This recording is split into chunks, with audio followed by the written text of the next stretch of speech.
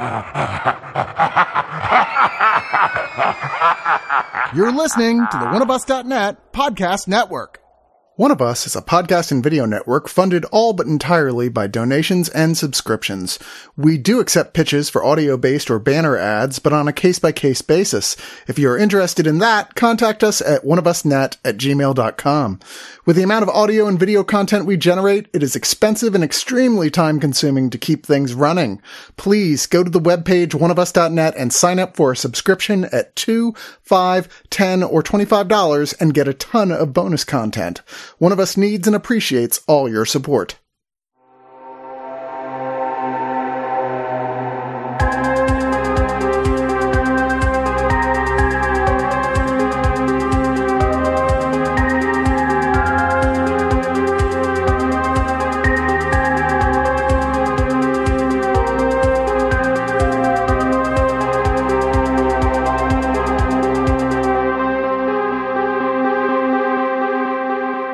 Deliberations of Doom.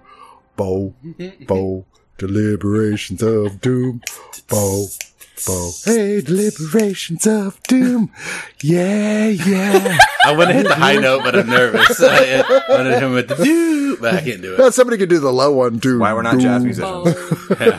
Everybody got a stand-up bass you can play. Boom, boom, boom, boom, boom, boom, boom. It's a different direction, I think. Yeah, now maybe we could... People coming back, it's like, what is this? Shit, now I think I might have to try and get a new Deliberations of Doom theme. We've already had 3 of the length of the show of different themes of the show. It's like, now I kind of want this. I think you just did it.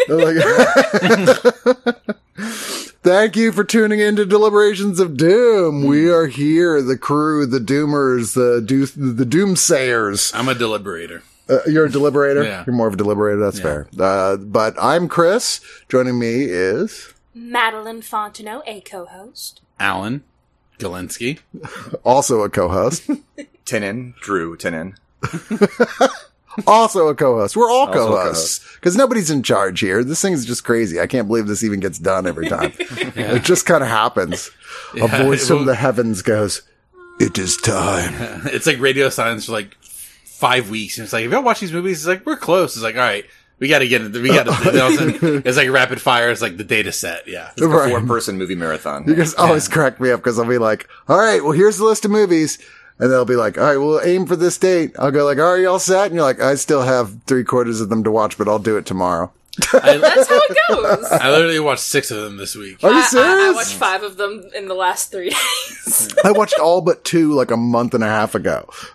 So y'all be fresher than me. That's why I'm glad there's a couple of them that I actually haven't seen on this list, because I always think, oh, if I've seen it before, then I don't really need to see it again. But every time I rewatch something, I always realize that I needed to see it again. Yeah, no, me too. I always remind myself of that. I go like, no, you're supposed to be talking freshly about this thing. And your viewpoint may have changed based on your own life experiences and what you've seen since then. I've had plenty of movies. I'm like, ugh, I hate this movie and I got to watch it again. Then I go, why did I hate this movie? Or vice versa, which is much worse. I remember you had that when we did as a Hansel and Gretel Witch Hunters. Yeah. You were like, that movie fucking sucks. I was like, no, we're watching it. And he came around on it a little bit. I was like, this isn't too bad, actually. Yeah. He didn't come back to like loving it, but he was like, you know what? No, let's not go crazy. It's a fun movie. I'm curious if that'll happen with 1 or 2 of these today, for this round of episodes. Probably not. Anyway, this is our theme, as we always have a theme for our triptych of shows. This time is found footage, a theme that previous iterations of the show casts would not let us do.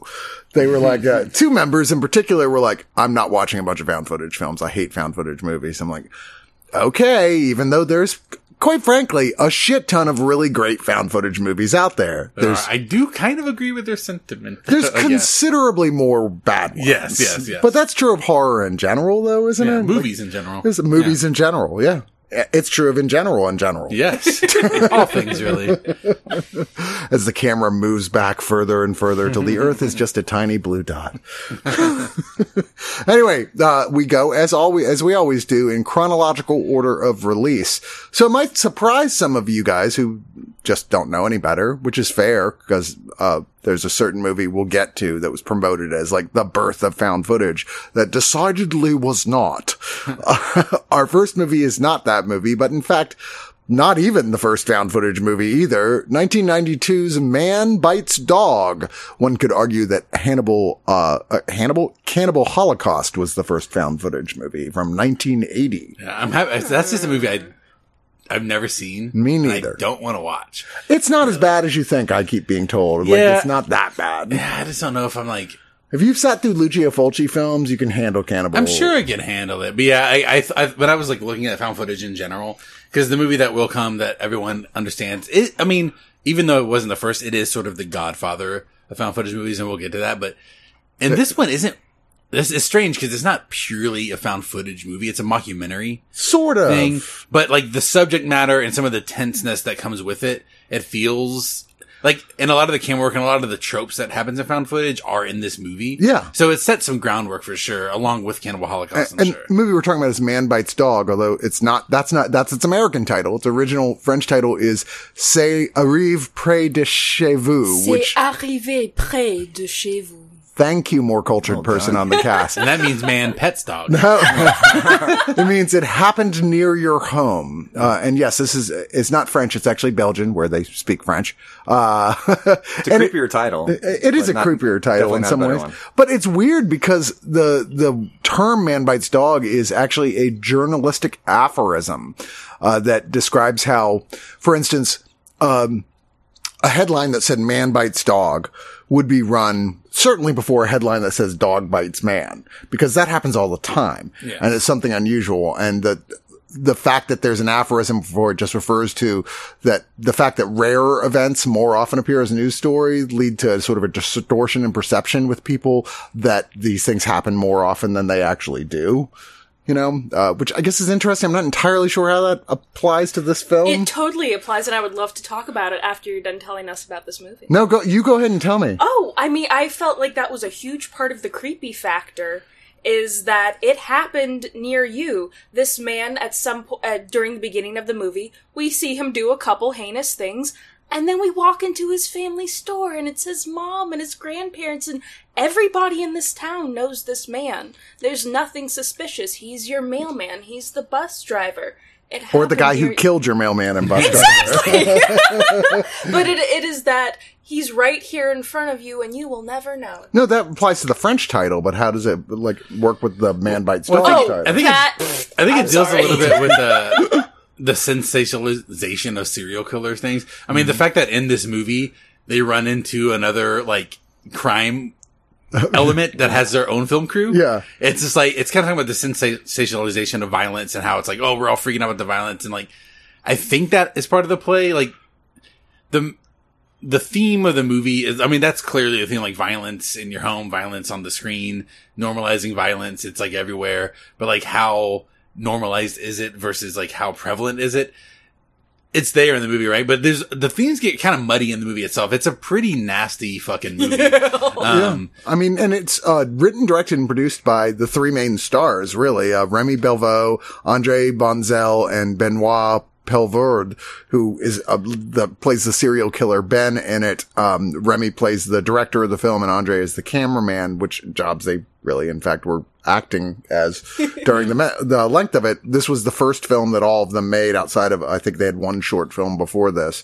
And I believe also the last film they directed as well. Poor Remy ended up committing suicide in 2006. Poor honey. Not a happy guy. He's only in his late 30s or something. Yeah. He's pretty young. But so a lot of this was improvised. In fact, there's a lot of stuff with Benoit's parents who had no idea he was making a horror film. They thought he was just doing a reel about his life. Yeah. So they had no idea. Like, there's a scene where he's in jail and his mom comes in and she's freaking out. That was totally real. Like, they didn't tell her this is just fake. She thought, oh God, he's actually in jail for something. What's going on? But Ben is, he's a very narcissistic, serial killer. And it's never entirely clear. I mean, like, I don't I don't find him plausible in real life, because I don't think there's any such thing as someone who kills for the myriad of different reasons he does it. You know, it seems like sometimes it's mainly for profit, but sometimes it's just for the fuck of it too. They definitely structure it like this is like my job. Yeah. And like, this is why I kill these people, because it's easy to get money off of them. But he also kills people just for fun. Yeah. Certainly enjoys he's just it. like a psychopath, right? Like a sociopathic But he's psychopath. he's like the Ted Bundy type. He's very, very sociable. He's a good looking guy. He has lots of friends. Until he gets drunk. And then he's a real obnoxious prick. That is true. But he's got a film crew who's filming it, who know what he does and are filming a documentary. And part of it is like, that I don't feel like they're completely distanced or anything from it at first, or even disgusted, but they certainly, as it goes along, become more and more part of his world and involved, to the point of even like, you know, helping him get rid of bodies, raping and murdering people. And yes, there's an extremely disturbing like rape and murder sequence in this film that made this film get banned in Sweden and Ireland. Yeah, and that was cut out of the American version for a really long time too. That and like the murder of the young boy, where like they help him hold him down. I think that's the most disturbing scene in here. That one's really disturbing. I mean, that and the rape scene, obviously, like those are the two that are like brutal. A lot of the other ones are played for.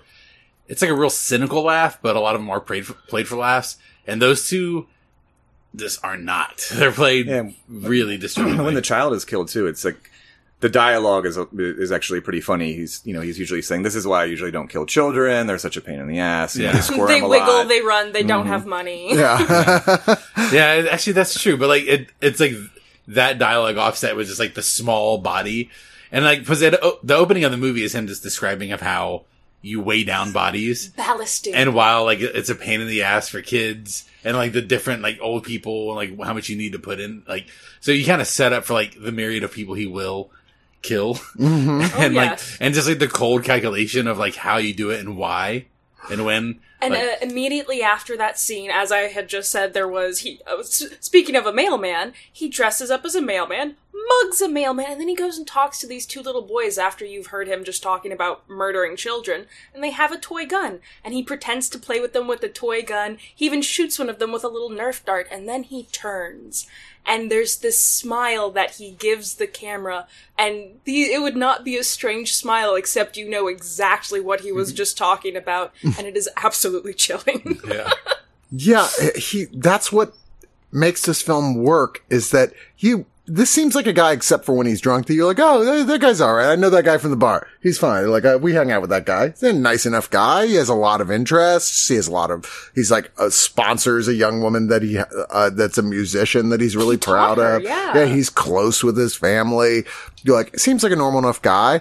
And the film repeatedly get you kind of settled, where you're just like, okay, just watching the thing, and then we'll just really suddenly interrupt you with acts of brutal violence and just leave you thinking, like, he's like murdering a child and laughing and joking about, this sucks, man, this is the worst part of the job, not because you're killing a child in and of itself. It's just really inconvenient, dude.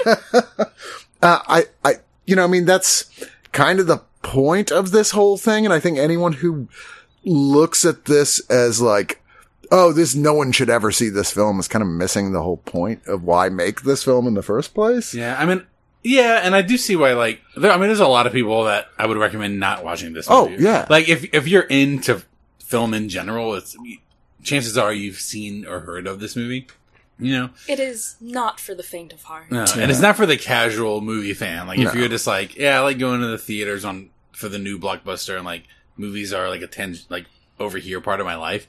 It wouldn't be like, let's fire this up. I'm going to take you on a journey. Like, it's not like, and it's not even one of those types of movies like, this is a weird cult movie, you know, like, I think you'll enjoy this around Halloween time. This is more of like, it is disturbing, and it's sort of like scholarly in a way, film history. It's like, it's not for your casual film fan, but if you are a fan of like the cinema in general, you might be put off by this movie quite a bit, but I think you'll gain something from watching it regardless. Yeah, it got caught up on the indie 90s film scene too. I mean, Man Bites Dog was around with, titles like Reservoir Dogs. And I think people thought it was a crime film.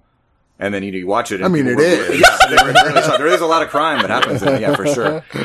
But I know what you mean about Ben. He seems like the other guy that you would get along with at a bar, and then you don't really realize sometimes, like these regulars at a bar, you don't really realize what they do when they leave the bar. You think they just go to work, they just do, they just live their lives like normal people, and he's not normal at all, and just goes out on a massive killing spree. But he's like incredibly likable, which I can see why the actual filmmakers that are following him around become his disciples in a way. Like he could almost be a cult leader, if he wanted to be. Yeah. I think he could go out and recruit like quite a few more people. Which he kind of is. That's does, exactly what he's doing here. I mean, in there a are way.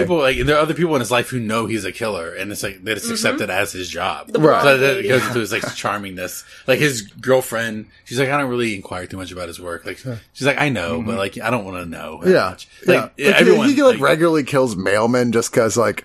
Oh yeah, they like letters and pensioners, like they always have like a check or something in there. He doesn't do it because anyone's paying him money to kill mailman. He does it because this is like beer cash. Yeah. Beer cash, and also what he had said about the mailman suit is that it helps him as a disguise so he can go scout out other places because, hey, I'm the mailman, let me come walk right up to your door. But that was one thing. He talks about scouting, but then it seems like so many of his kills, at least what we see, are so spontaneous. Just like all of a sudden, out of the blue, running up behind somebody and grabbing them. And they talk about premeditation, but then what you actually see, it seems like there isn't a lot of thinking beforehand sometimes. So I feel like that old woman. And like a lot of the violence is like, there are definitely long extended scenes of kills, but there's also like this like montage cuts of just like, kill. Mm-hmm. And then it's just like him like talking like charmingly. Yeah, like, repeatedly. Yeah. And it should be said, this movie is funny as well. Like, Certainly. Like my favorite scene is with like the camera. It's also a disturbing scene, but when the other like crime people show up and then they discover their camera crew, it's like it's very camera funny. crews. Yeah. It's really funny, but then they get turns really hard where the camera people who's with are taking turns killing each one of them. Right. And it gets a little dark, but it's also sort of that it's funny idea. That part was funny too because he was like, we shoot on film, you shoot on video. Yeah. So that was the reason to kill them. You're like, that's how I justify this. Yes. Fucking cheap asses shooting on video. So this is important. This helped me reading a bit about this this is the third time I've seen this movie over many years. It's not a film you go right back and watch anytime soon after you watch it because it is disturbing and unsettling as hell. But the woman in the rape scene was apparently very good friends with the crew, had even worked with them before on projects. And apparently the actors kept having to stop the scene because they would start crying or get really upset. Baby! And she would be the one who'd like comfort them. It's okay. You're not hurting me. We're I'm acting, okay. baby. This is not real. It's okay. Like she was the one who was like completely like, it's cool. I am okay. I am 100% okay. I was like, that does help with watching that scene because it's very upsetting. That's definitely the Clockwork Orange moment of the film. Oh, and yeah. And I think if it was edited out before, I think it's kind of necessary. It's just it's crazy that it's on HBO Max now and it's full form, which is great.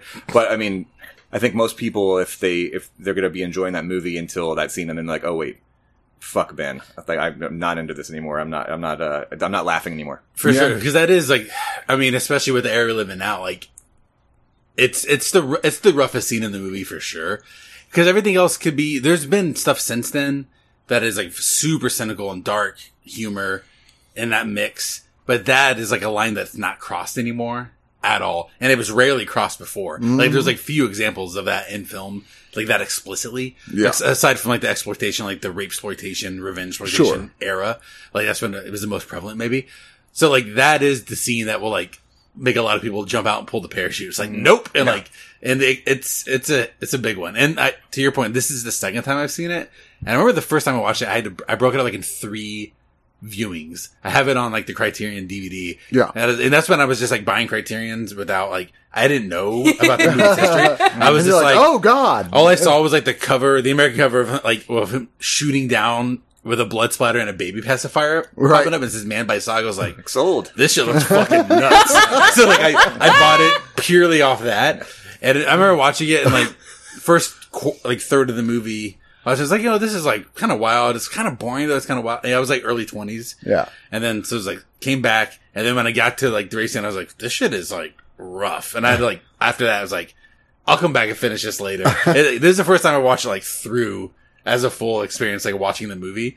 And it is something, like for a fan of like film and like horror and like the weird shit that's out there. It's an interesting movie for sure. Oh yeah.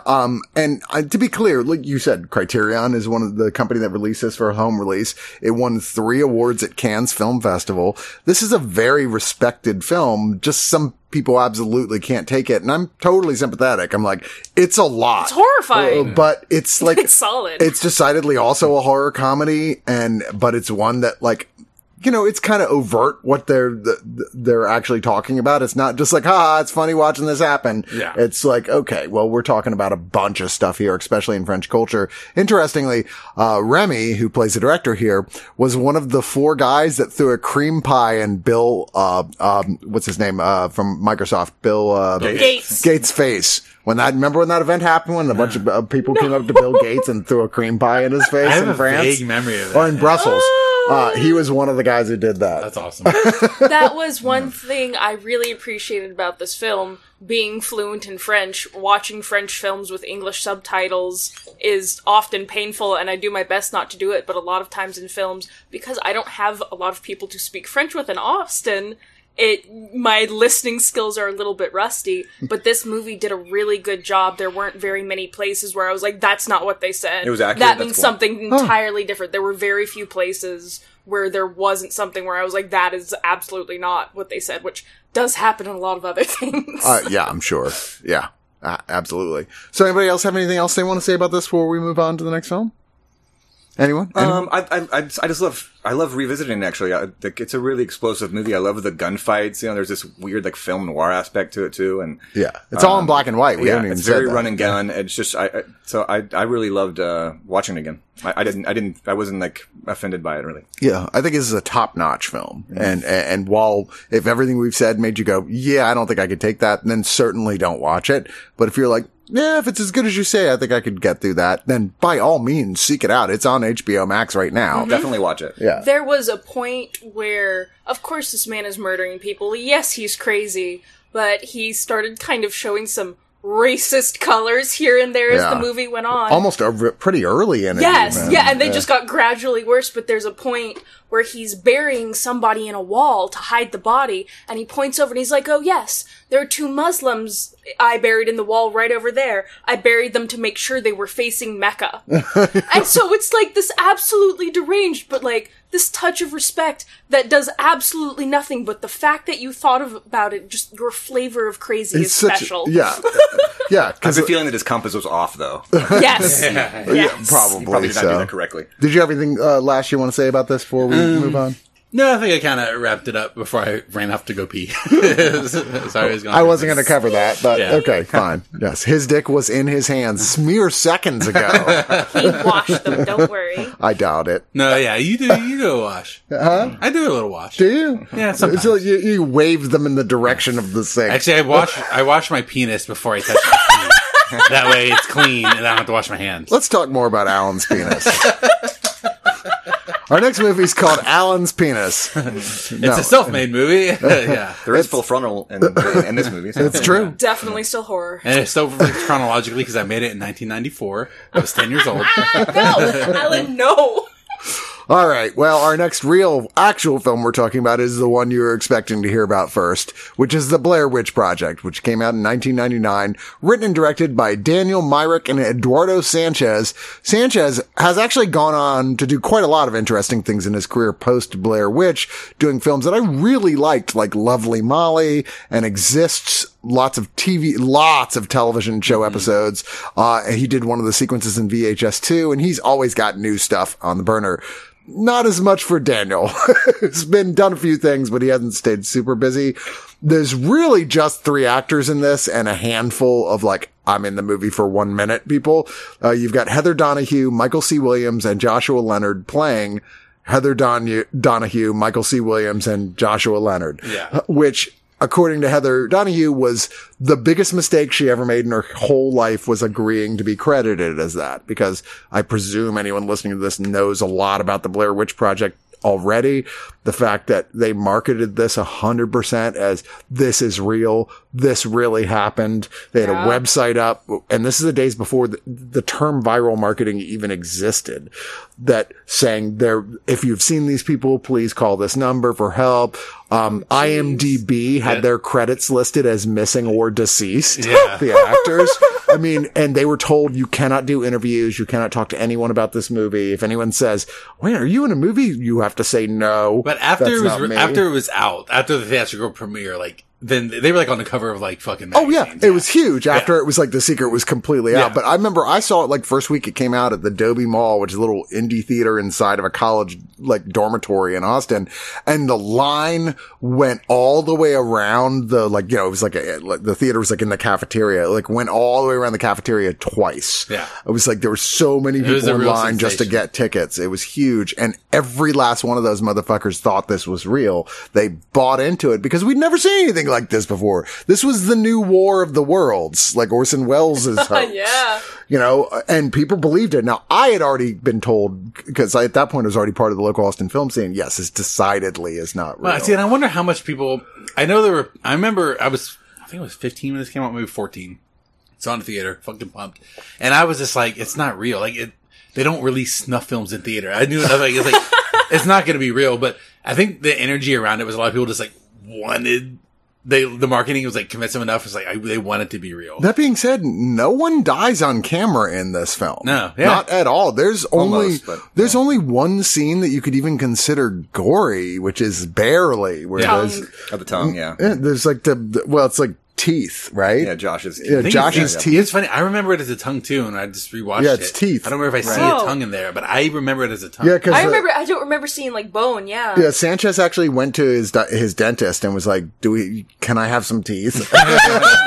And the hair in there is actually Joshua Leonard's hair, but like that's it. Yeah. Everything else is just not even implied. You have no idea what happens to these people. I mean, I can't believe I have to say, in case you don't know what the story is of the Blair Witch Project. I would love to meet somebody that hasn't seen this movie before. I don't think I know one. It's real. Actually, I have a couple friends who haven't, but they're like horror skittish, and I really wanted them to watch it with me, and like we couldn't time it out. But because I do think, like, I know we're like kind of get into what it's about. Actually, let's get into like the brief synopsis. Yeah, the story is there are three student filmmakers, Heather, Mike, and Josh, who are hiking into this forested area called the Black Hills near the town of Burkittsville, Maryland in 1994 to film a documentary about this legend called the Blair Witch. For the record, the filmmakers went to outrageous extents to convince people that this legend was a real legend. It 100% was not. They put out, like, right when the movie came out, there was a Sci-Fi Channel documentary called The Curse of the Blair Witch that came out. It was just about, like, the background legend to establish. I read that they made that as a promo to try to get the movie made. Yeah. Like, they made that, it's like to sell it. Yes. And then the studio was like, you know what, we should put this thing Use this as part of the promotion. As part of the promotion. Yeah. Exactly. So they're out there filming in the woods. They're like, they have a map and all that. I'm not sure where they think exactly they're going. They know about this thing called Coffin Rock, where there was a serial killer in the 40s who had killed a bunch of children out there and had said basically that he was inspired by this Blair Witch, the Blair Witch itself. I don't know. It's a complicated legend that doesn't get really most of its stuff filled in the movie itself. Most of it is in the extended stuff. Yeah. But that's what I think that the thing that works, rewatching especially, I'm a big fan of this movie when we come to found footage stuff, because it feels the most authentic, like a true found thing. Like the movie itself, the acting feels really genuine, especially like Talking Heads people when they're talking to people in town. It feels like they're real people. And the legend itself, which is all made up and fake, it's ambiguous enough, but there's lore enough, and the violence that they describe is strong enough where it does feel like there's a real legend in the town. It's like, we'll make a movie about this. Oh, and to be clear, this starts with saying these people we have no idea what happened to them. Like, it literally is the first thing to use the term found footage in the opening scrawl. The opening scrawl this is found footage. In October of 1994, 3 student filmmakers disappeared in the woods near Burkittsville, Maryland while shooting a documentary. A year later, their footage was found. Yeah. Which, that's another thing that's really smart about it. This came out in 99. they shot it, I think, in 97 and like some reshoots in 98 after it got picked up. And they didn't even use any of the reshoots. They went back to like shoot alternate endings. Yeah, they and were told stuck with their original. They were told to audiences. Some audiences were like, "I don't understand what happened," but that's the point. Scarier, It's yeah. scary. And so they shot repeat 3 viewings, alternate you really do. endings. You really do start to realize what happens at the end of it, and just Yeah. him turning his back to the wall and doing all that. I mean, they give you so all the creepy. they give you all the information along the line about what that is. Like that's referenced earlier. Like the serial killer in the 40s would kidnap 2 children and make one of them stand in the corner so Right, they he killed couldn't the see while he killed the other because he didn't like their eyes on him. They keep talking about making a prequel too. Like I think Daniel Myrick's talked about it a Well, lot. reportedly, from what I read, there is currently a project in the works at Lionsgate right now, like in production, but they Yeah, haven't said much unfortunately, about like it. the sequel that they made, which I love in theory, it's like I think the original sequel they made is like in the world where this did happen for real, and people are going out to the woods. Yeah, it's a meta thing where it's like, okay, this but like is the movie exists, but it was really real. Yeah, Yeah. I think. And then the most recent sequel by oh my God. Adam Wingard. Adam Wingard, yeah, which people kind of shat on, but I thought it was like pretty fucking I good. loved Yeah. the new one. Which is just called Blair Witch. Which I they- thought that was great. They did another sneaky People are promotional thing where they was promoted as a different movie. No one knew it was being that made. that was a big when they did do that reveal at Comic-Con. I remember it was called The Woods or something, Yeah. and then they said, "Hey, it's actually Blair Witch." So they really. That's the thing about doing these movies now. You almost feel like you have to have this like gotcha marketing component to it. Right. So it makes it more difficult to develop it, I think. Yeah, it's hard to. Every audiences are much more savvy now and like ready to go. Like, yeah, It was I perfect don't know. timing in '99. It really Right. was. It But- was just great. Yeah, I mean, lightning it in a was. bottle. Yeah, it was the one that created viral marketing. But like when Blair Witch came out, not Blair Witch Project, so. The director and writer, Simon Barrett and Adam Wingard, used to hang out at Fantastic Fest all the time. They would always be there, even just to hang out. So we all knew them. And so I remember I went in to do a press to do an interview with them for the movie. I came in, it's like, they're like, "Oh, hey, Chris, what's going on? What are you doing here?" I'm like, "I'm here to interview you." And there's this moment they go, "Oh yeah, you are press, aren't you?"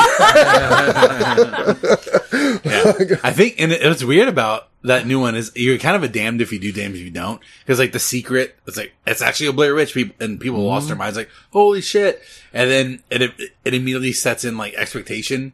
And then the movie comes out and everyone's like, oh, fuck that movie. But if you market it way ahead of time, it's like, new Blair Witch movie, people are immediately like, fuck that movie. Just because that's how the Yeah, internet that's fair. operates. And like when you're dealing with like something like that is like, regardless of how you feel about the movie, indisputably like iconic at this point in the horror Oh, genre. absolutely. Yeah. Like that's a hard fucking thing to do. It's like how, and it's so singular because it's a found footage thing, and I kind of sparked it off. And in my opinion, it's a really, really good like example of how you do found footage, where it feels like shoddy. It's super low budget, not because like, oh, we have money, but we're gonna budget down to make. It's like truly like the limitations are on screen, and how do you milk some scares out of it? Okay, what was the budget? Like 30,000? Something. All around right. there? So the actual final cost while making it was $60,000. There was spent with post-production and marketing fees. It was somewhere between 500,000 and 750,000. And this is funny. The marketing for the home video release was $15 million. Wait, what? Yeah. Well, it made a Well, it shit makes ton over of money on the $100 million. dollars. Yeah. It's like the most like successful. 250 million worldwide with the initial theatrical release. I don't even know what the post. DVD like, sales and like yeah. the whatever merchandising. It's like a. It's in the top like 3 of, maybe even be 1, of like ratio for Yeah. cost to actual profit for films of like, wow, this is insane. I think it was like for every dollar they spent, they made $10,750. Something insane. Right? And that's the thing with the filmmaking in this movie. It's like, it really is purely out of necessity. And there's some shit that is like legit scary in the movie just from like sound and suggestion and like good performances, honestly. Like, So yeah. here's the thing about that. This film is entirely improv with just suggestions, which is like, people are like, well, it isn't entirely improv. It's like, have you been to improv? That's literally the audience. Hey, And audience, yes, what should I and? do? Exactly. The actors, the 2 writer directors were like, okay, they came up with the concept for this whole thing. I think it's really cool. They called the production company Haxan Productions because that's the name of like this very early documentary that's actually about witchcraft. Which we've covered on this podcast. Which is, genuinely scary in its own way. Yeah. Great film if you get a chance to watch it. Criterion also put that one out. And they said, all right, I don't think there's any way to make this work with a crew around. So they hired these 3 actors with extensive auditions, with a bunch of odd questions. I was looking at the list of questions. I was like, what does that have to do with anything? I think they were just looking for their ability to just improv, you know, how they would work from it, and said, all right, so here's the deal. One of which, Joshua Leonard, was hired, they said, almost exclusively because he already knew how to work cameras. He knew a lot about camera work, because they sent these people out in the woods with no crew around them, just a GPS locator and their all the stuff you see in the movie, the camping equipment, the food they had with them, a map. And would say, all right, well, you have your GPS thing. You have the cameras. You are the filmmakers. You are filming this. You know certain things every day you have to accomplish and do, but you're making it up as you go along the rest of it. And we know you want this to happen. We want y'all to start more and more not getting along. Each day they were sent to a set of coordinates where they would find a box with more food, with envelopes for each of them of instructions of things they would need to do at some point during the length of the next day. And they intentionally made them walk 15 miles every day. It was they were like, yeah, we want them to be tired. We want them to be pissed off. Frustrated. Yeah. They had to sign contracts saying they're going to be fucking with us. And this will be difficult, and we agree not to sue or anything like this. This is gonna suck. I won't make you pay for my therapy. Exactly. That's why it works really well, though, because the fact that they are lost, they don't have to do a lot of crazy camera work, and they just that entire plot is great. They literally got lost 3 times. There was an emergency GPS location that they could press on the thing they had that would send them the fastest exit back to civilization. Yeah. And one time apparently it didn't work. And they were just wandering and they stumbled across somebody's house and the people were just like, oh, you poor kids, come on in and let them spend the night. Hey, somebody's house! They incorporate that into the plot really well. And I think maybe the first time I watched it, I didn't quite catch it, but it looks like the woods are actually kind of turning in on themselves.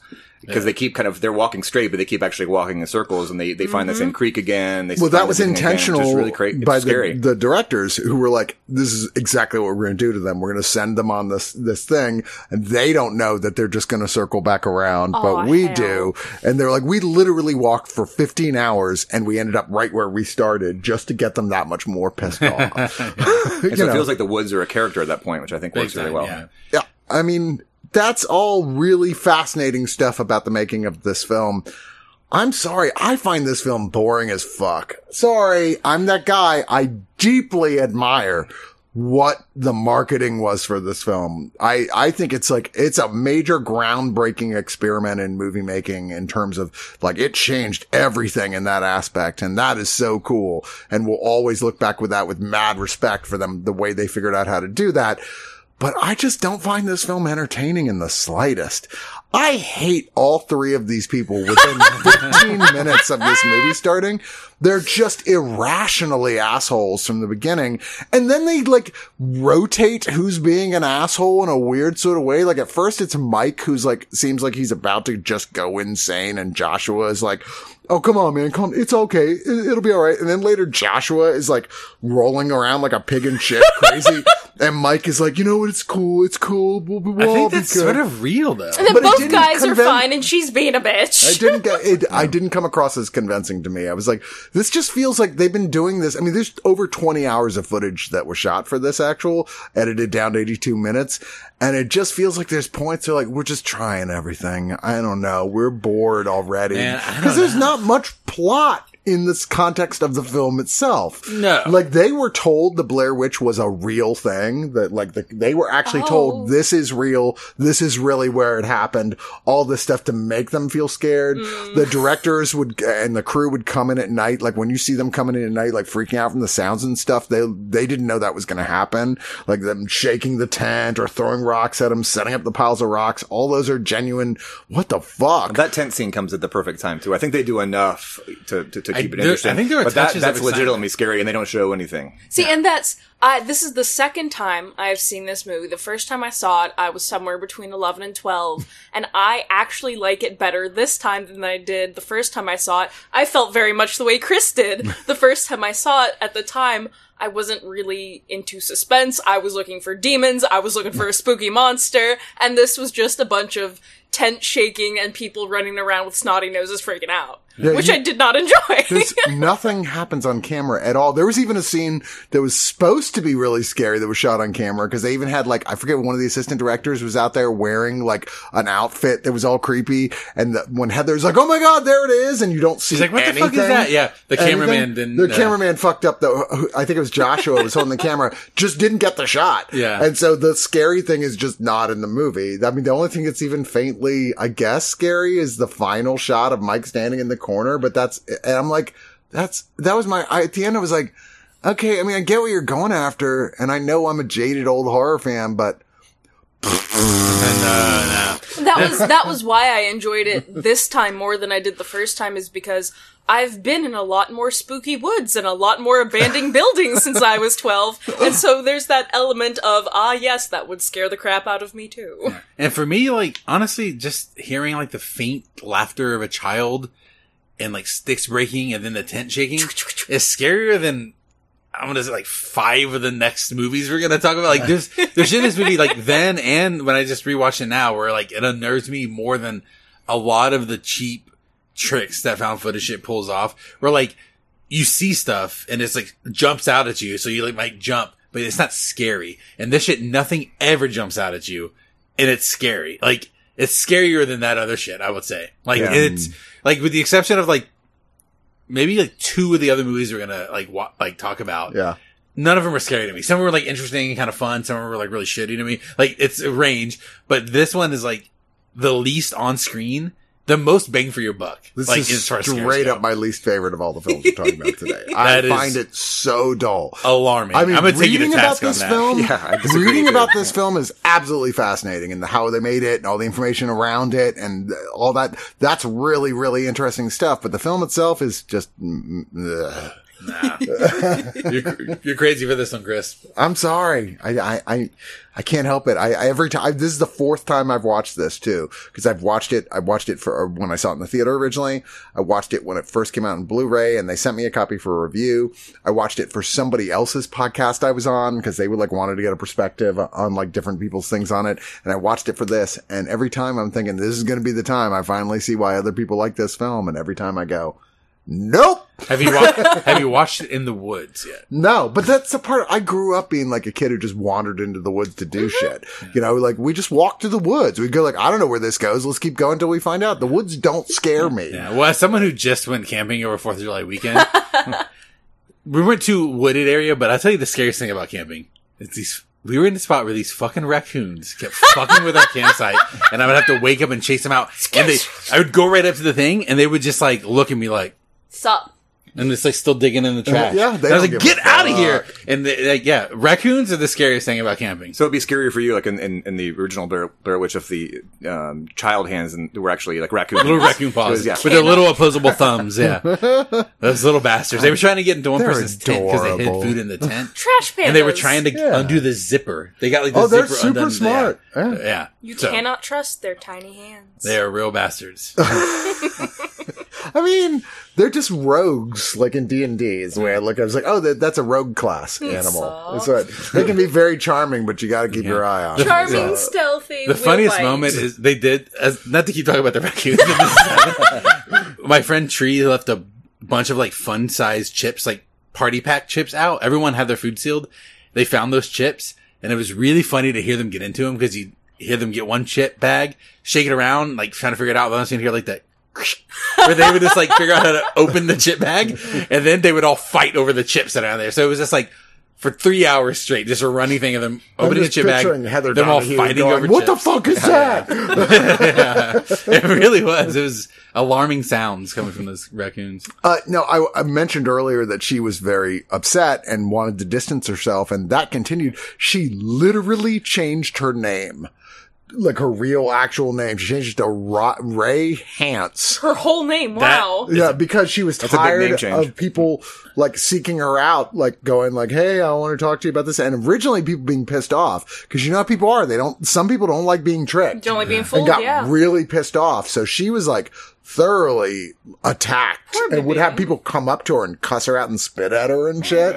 I was like, "Oh my God. Fucking people are children." People have always But been shitty, and they always will be. She Kind of shows turned that the movie's a phenomenon too. You get that kind of response. sometimes. She's kind of like the third man of the new Blair Witch because the whole film is about her, really, like her brother looking for her. Yeah. But like she never actually appears in the film other than footage that was previously filmed that they used. And they even didn't credit her in the film at her request.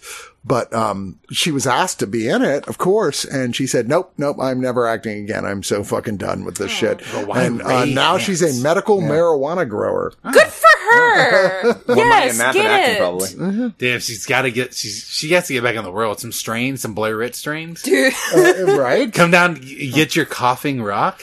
Yeah, the town of Bro. Burkittsville at first good. hated the effect because people were coming in and doing graffiti. They were all going out into the woods to find the house in there, Tramping which the city council sensed, okay, we got to tear this shit down. This is obnoxious. People are literally getting lost in the woods.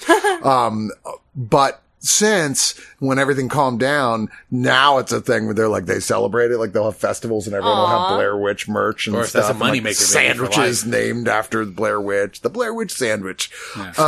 The other actor is Michael C. Williams. He's still an actor and producer. He's also a guidance counselor at a school where he does, runs acting classes there and directs senior plays.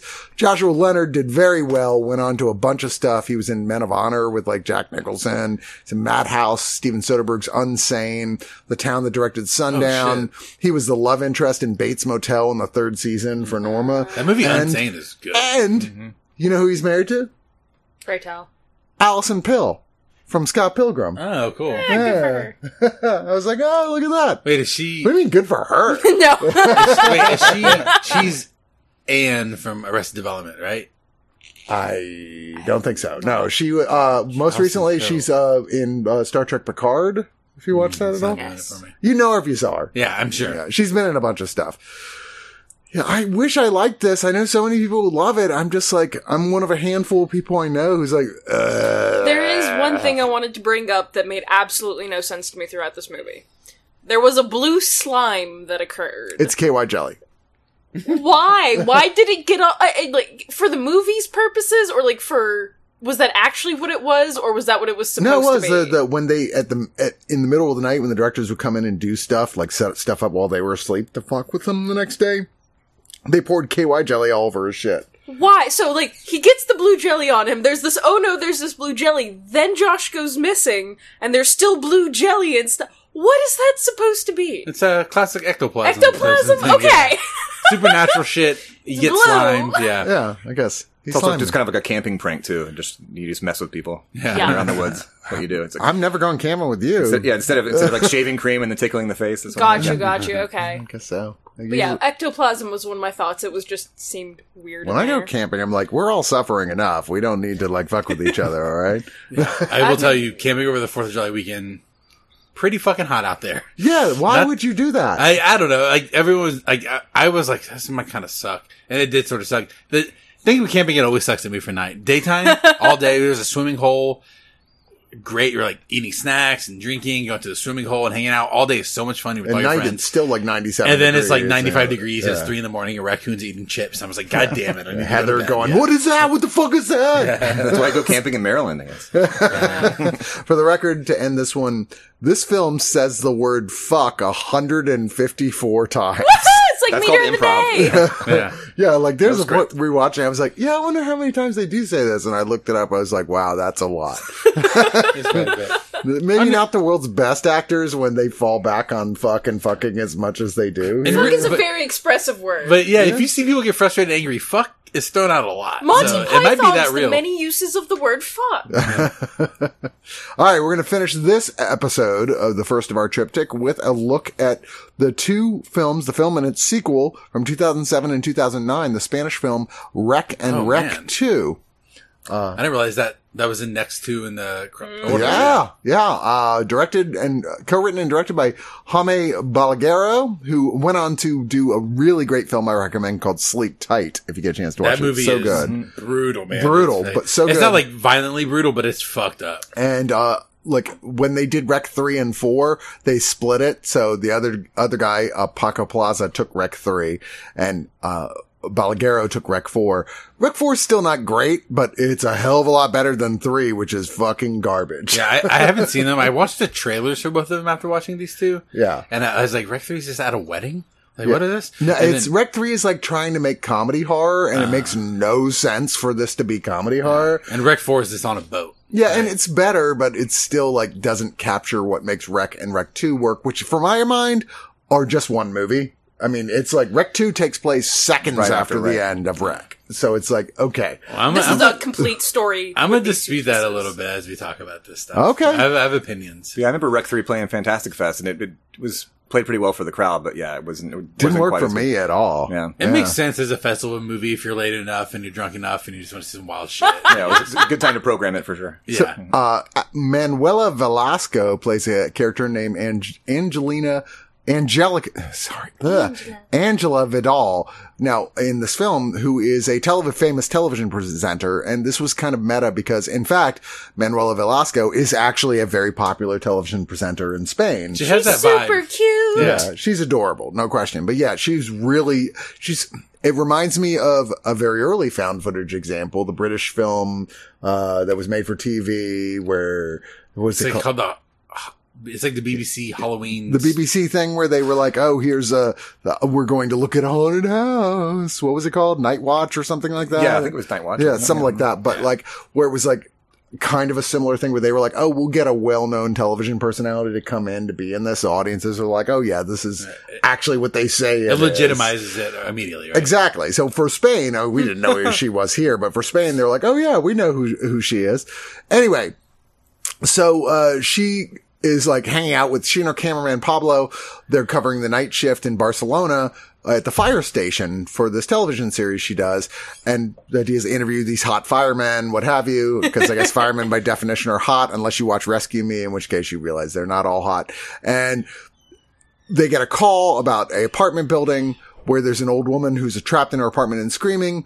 So the two of them go with the firefighters to the apartment building with two of them to check it out. There's police officers waiting there already. The old woman gets very aggressive and bites one of the officers, biting his neck. Before you know it, we got a zombie film. Yes. Trapped in a very small space. And also, they find that the police have sealed off the whole fucking building very early on. Like, we literally cannot leave this building. They won't let us. They're like, snipers will shoot you if you get too close to the windows. Doors are locked. Plastic is getting thrown over the entire building. There's a man on a bullhorn. Mm-hmm. Yeah. And there's like a little girl that's like sick, and people are like, is she sick from something else, or is she infected on some level? There's like a whole bunch of different people in this building that don't really know each other very well, and some of them don't like each other. A certain amount of inherent racism towards a Asian couple, family that lived there. And before you know it, things are getting out of control very quickly. Now you're going, okay, fine. It's a zombie film, but in a small space. And in fact, you may have seen a film that is pretty much, this film just not as good. The American remake called Quarantine. Yeah. I mean, Quarantine's okay, but it's not as good because it skips pretty much the whole last 10 minutes of this film and does something else entirely. It's It's a pretty straight remake, though. I mean, it's Yeah, pretty other than straightforward that, it's a pretty straight remake, but then it like totally, it just changes the point. In Quarantine, it is just a virus. What makes Rec interesting is that, it's not just a virus. And it's that reveal point at the very last 10 minutes or so where you're like, oh shit. I love that so much because, like I said, I enjoy suspense more than I used to, but I am still very much here for the demon movies. Yeah, and I gotta say, this is the moment, like, it's the reason why I prefer Rec 1 quite a bit to Rec 2. Like, more than I thought on this rewatch. In my memory, they were both, like, on pretty equal ground. Mm-hmm. I love the last minute reveal and the suggestion of, and not the too big of exploration. And it's like, it's a great last minute reveal, and it's set upon this, like, insanely scary set piece. And it hits so hard. at the point. I may have left the bathroom door open. I think a cat's getting in there. I'll go get it in a second. Thank you. You monster. But like, that's like Heather Donahue is going, what the fuck is that? the movie playing out, it's like such a simple, lean, mean fucking found footage zombie movie that is so fucking scary and so good. And then the last minute reveal is like, oh, it's a little bigger than this zombies. There's some lore behind this. And it's like way bigger. And it's like, oh shit, there's like some religious aspect. It's like, oh, what is this? I don't really know. The movie's fucking over. It's like, fuck. And then the second one it makes that mythology a little too big. It really is like, to me, like, a worse version of Aliens to Alien. Like, there's like the military guys come in, the cops come in there. It's a little expansive. The legend gets a little bigger. But it's like, Rec 2's a lot more action horror. Yeah, it diminishes the effect of the first movie for me. As a guy who thinks Aliens is way better than Alien, I'm going to say I think Rec 2 is way better than Rec 1. See, here's what I'll say to that. Like, growing up, Alien's way better than Alien for me. As I've grown older, I think they're essentially two perfect movies. Like, just in different genres. And it's like incredible that films can both be perfect, and one is more perfect than the other. Though. Well, I think they're equally perfect, and like one is like, there's just a vibe you can prefer. Like, nonetheless, we'll do an Aliens rewatch, do all the forums. We get into it. Cause I think those are both perfect movies. And I think previously I kind of felt that way about Rec 2. It's like, damn, that was like and rewatching it, I think it sort of weakens, like, as it gets deeper into mythology. And there's other stuff I don't like, cinematically about the second one that I like way more in the first.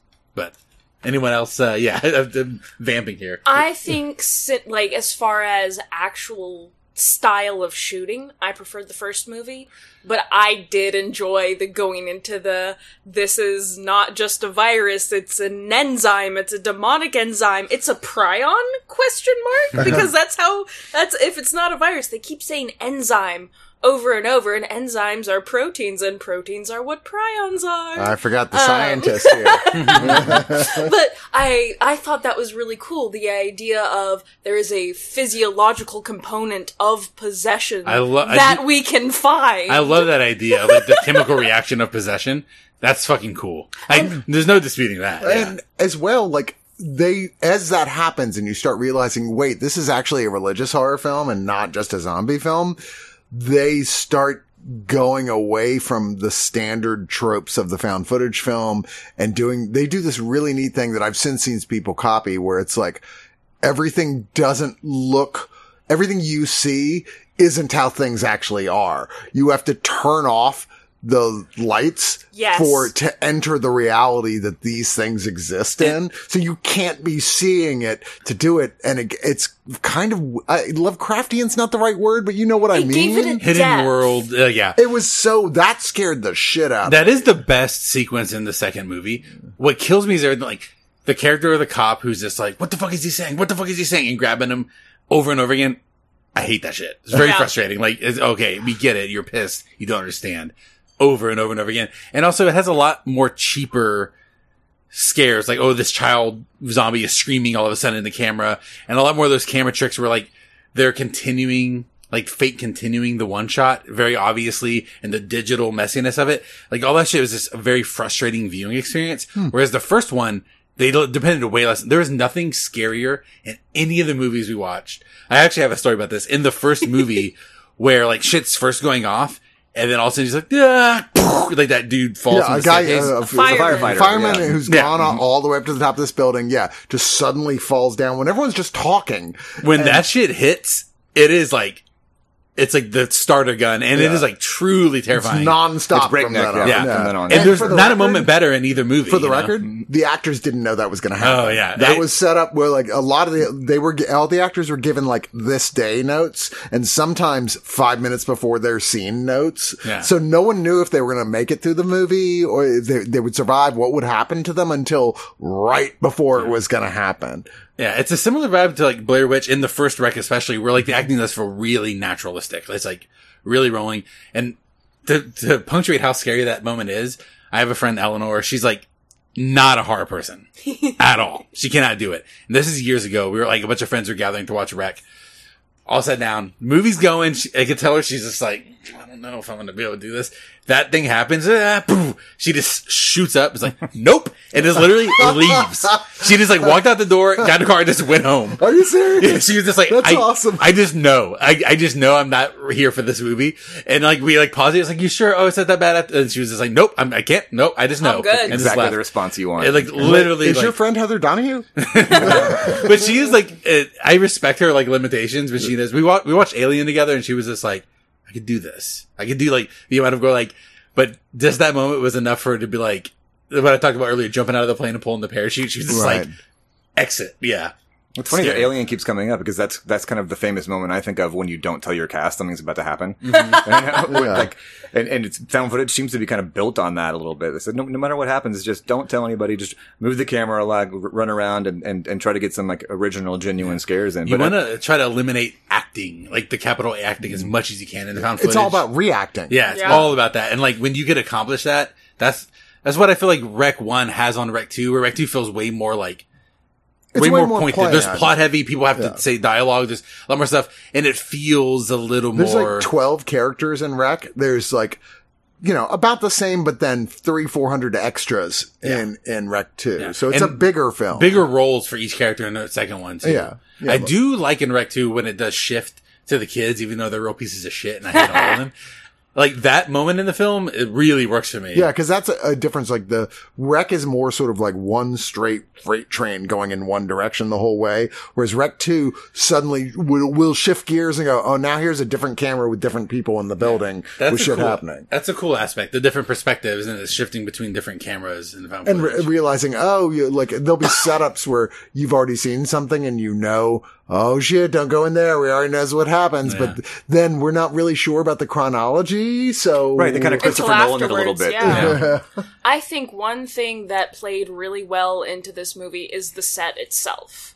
I really like, we talk about this fireman falling. The way that this set is set up is you have a lobby in this apartment building. There's a sliding door at the back, but then you have this massive, not a spiral staircase, but a wraparound staircase. So there's the open middle, and then there's like 2 apartments on every floor. And so this creates...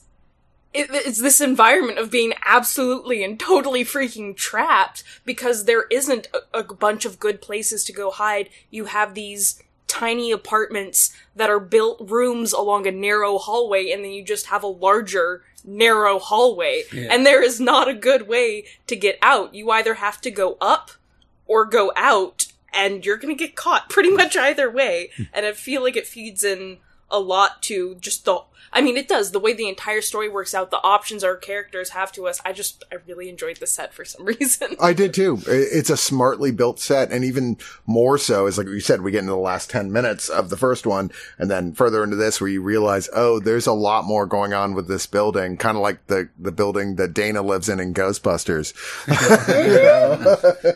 For the record, there is a, statue on the top of this actual building in Barcelona that has a woman terrified with some monster hand grabbing her foot, which is literally a scene in the movie at one point, and the directors just never saw it. It was just like they'd never noticed it before. Wouldn't point it out to them till after the fact. They're like, did you know that that's funny that the statue up there? Like, shit, we never even noticed it. But yeah, I like with the Rec films where Spain's kind of saying, okay, you're doing the found footage thing, America. We're going to give it back to you in our lens and what we do with it. And so I love that when that happens, where, the rest of the world can kind of say like, we're taking this concept and we're going to run with it and we're going to do our own thing with it. And Rec was like, probably the most famous one up to that point. It's just insane. It's like internationally. legit. Yes. And it has to be like maybe the best top 3 or 5 found footage movies. I would argue this may be the high watermark. That moment the tide broke where people like from America and England, what have you, went, hey, there's some really interesting stuff going on in horror in other countries for your average person. Yeah. Now, like some of us who us old people were like, we've been going to Fantastic Fest for years. We already knew. But the Rec was a film that really crossed boundaries where people I know really didn't know much about horror. We're like, oh yeah, I saw that. That was really, really scary. Wait, year was it in 2007? 2007 is the first one. Yeah. Okay. And to speak to that, a really frustrating experience I had with this, I'm in the process of moving, which I feel like I always am lately. But all my DVDs and Blu-rays are packed in boxes in a store somewhere, so I didn't have access to them, and I was trying to find this online. Like, I could only find the English dub. Yup. Oh.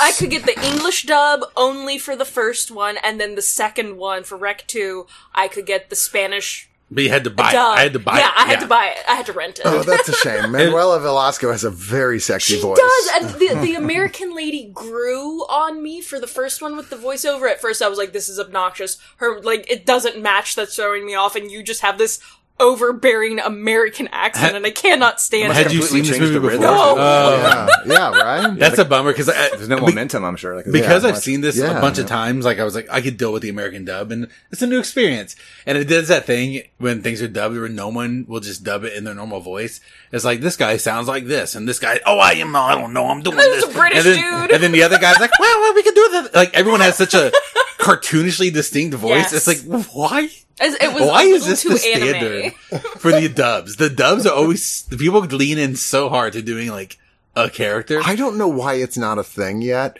with like voice actors who are really known for doing like very distinctive characters to come in and redub movies we all know. Like, wouldn't you like to see Rec with like, you know, Nolan North and H. John Benjamin and people like that coming in just and get doing the whole cast of voices? Bob's Burgers Yeah, to redo just- that. Oh my god, please! It seems like that should be a thing. Like they're just straight reading the lines, but they're doing it in the way that they do their thing, and like just a whole Bob's different Burgers Rec experience. would make, Yeah. yes. Oh my god, I would watch the shit out of that. I would, if that was the option I could watch for this round, I would have done it. I was really frustrated searching. I was like, Apple, no. YouTube, no.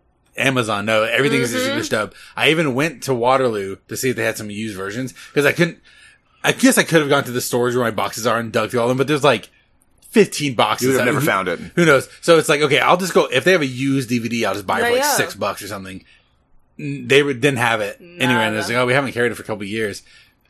Interestingly hard to find. So like, if you're out there and you want to see Rec, like, You should want, if you haven't you seen it, need the to Spanish see it. version. You need the like, Spanish, No, yeah. absolutely. oh, yeah, it's worth like ordering the DVD or ordering the Blu-ray, waiting for it to come in to watch it. Do not watch the dub. So online. for the It record, was still really good. yeah, well, I mean, it's still a great movie regardless. It's so well filmed, so scary.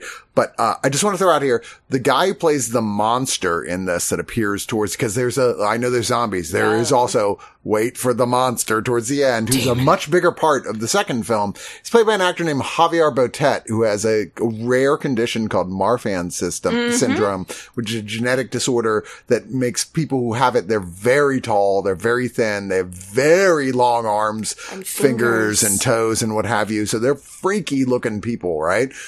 So he, like, the makeup on here was kind of minimal, really.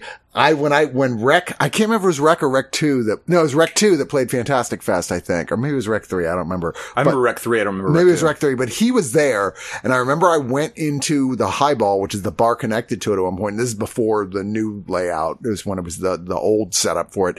And he was just sitting at a table by himself, just having a beer. There was no one in there.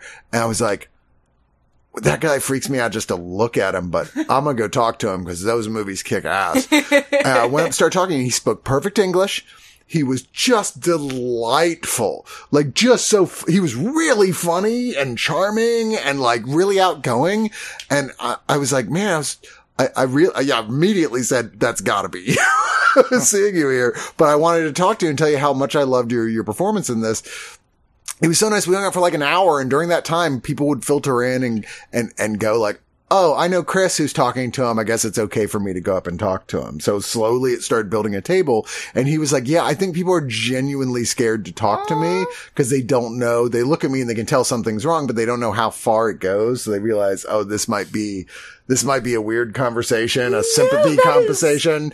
Like, he was just so nice, but you've seen him in other stuff, even if you haven't seen Rec. I mean, he was in like, he played the monster in Mama. He was Set in The Mummy. He was the Slender Man in that film with the same name. He's been in Crimson Peak, The Conjuring 2, It. Insidious, The Last Key, Scary Stories to Tell in the Dark. He's gotten a lot of work. This dude's eating out on horror. That is one of my favorite and what like chills me monster designs. I don't know a better term for it than like sinister homunculus. Yeah. But that it's long and it's almost human and it just touches that part of your brain that goes, maybe not. It's like an actual physical human being that sets off the uncanny valley instinct. Yes. Right? We're like that thing we have with the animation where we're like, oh, it's so close to being real, you know, like Luke Skywalker in The Mandalorian, but it's just distant enough that something sets off red flags in our head to go like, wrong, run away. He's like the human equivalent He's of trying that. to be. No, and it's really cool that you got to talk to him and that he was such a cool dude, because that is my totally favorite, nice. yes. That's why horror festivals are the perfect place for some people like that sometimes, because they can actually get a little bit more embraced, I think. Again, like as much as we talk about this, oh, we met this person, we met that person,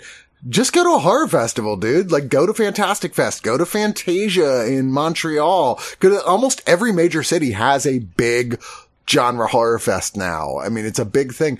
Go. These actors, these writers, these directors, they go there. And if there's any festival for films that the town is most likely to keep hanging out and just talk to people and go see other people's movies and be at the bar, it's a horror fest. That's where they do it. Theater has always been a refuge for weirdos and all sorts of people who just don't quite mesh with the rest of society the same way, and horror theater doubly so. Come on, man. But, come on over. Yeah, exactly. Join us. We have cookies. I'm Chris, also known as the Cabin in Evil Dead 2. Thank you, Drew. Thank you. Thank you, Mads. You're very welcome. Thank you, Alan. Yes, sir. And we'll be back next week with another episode covering, oh, wait, I know you're like, yeah, y'all did all the stuff I kind of expected you to do. Well, wait for next week because you have no idea with some of the shit we have to lay on you there. It's going to be very different.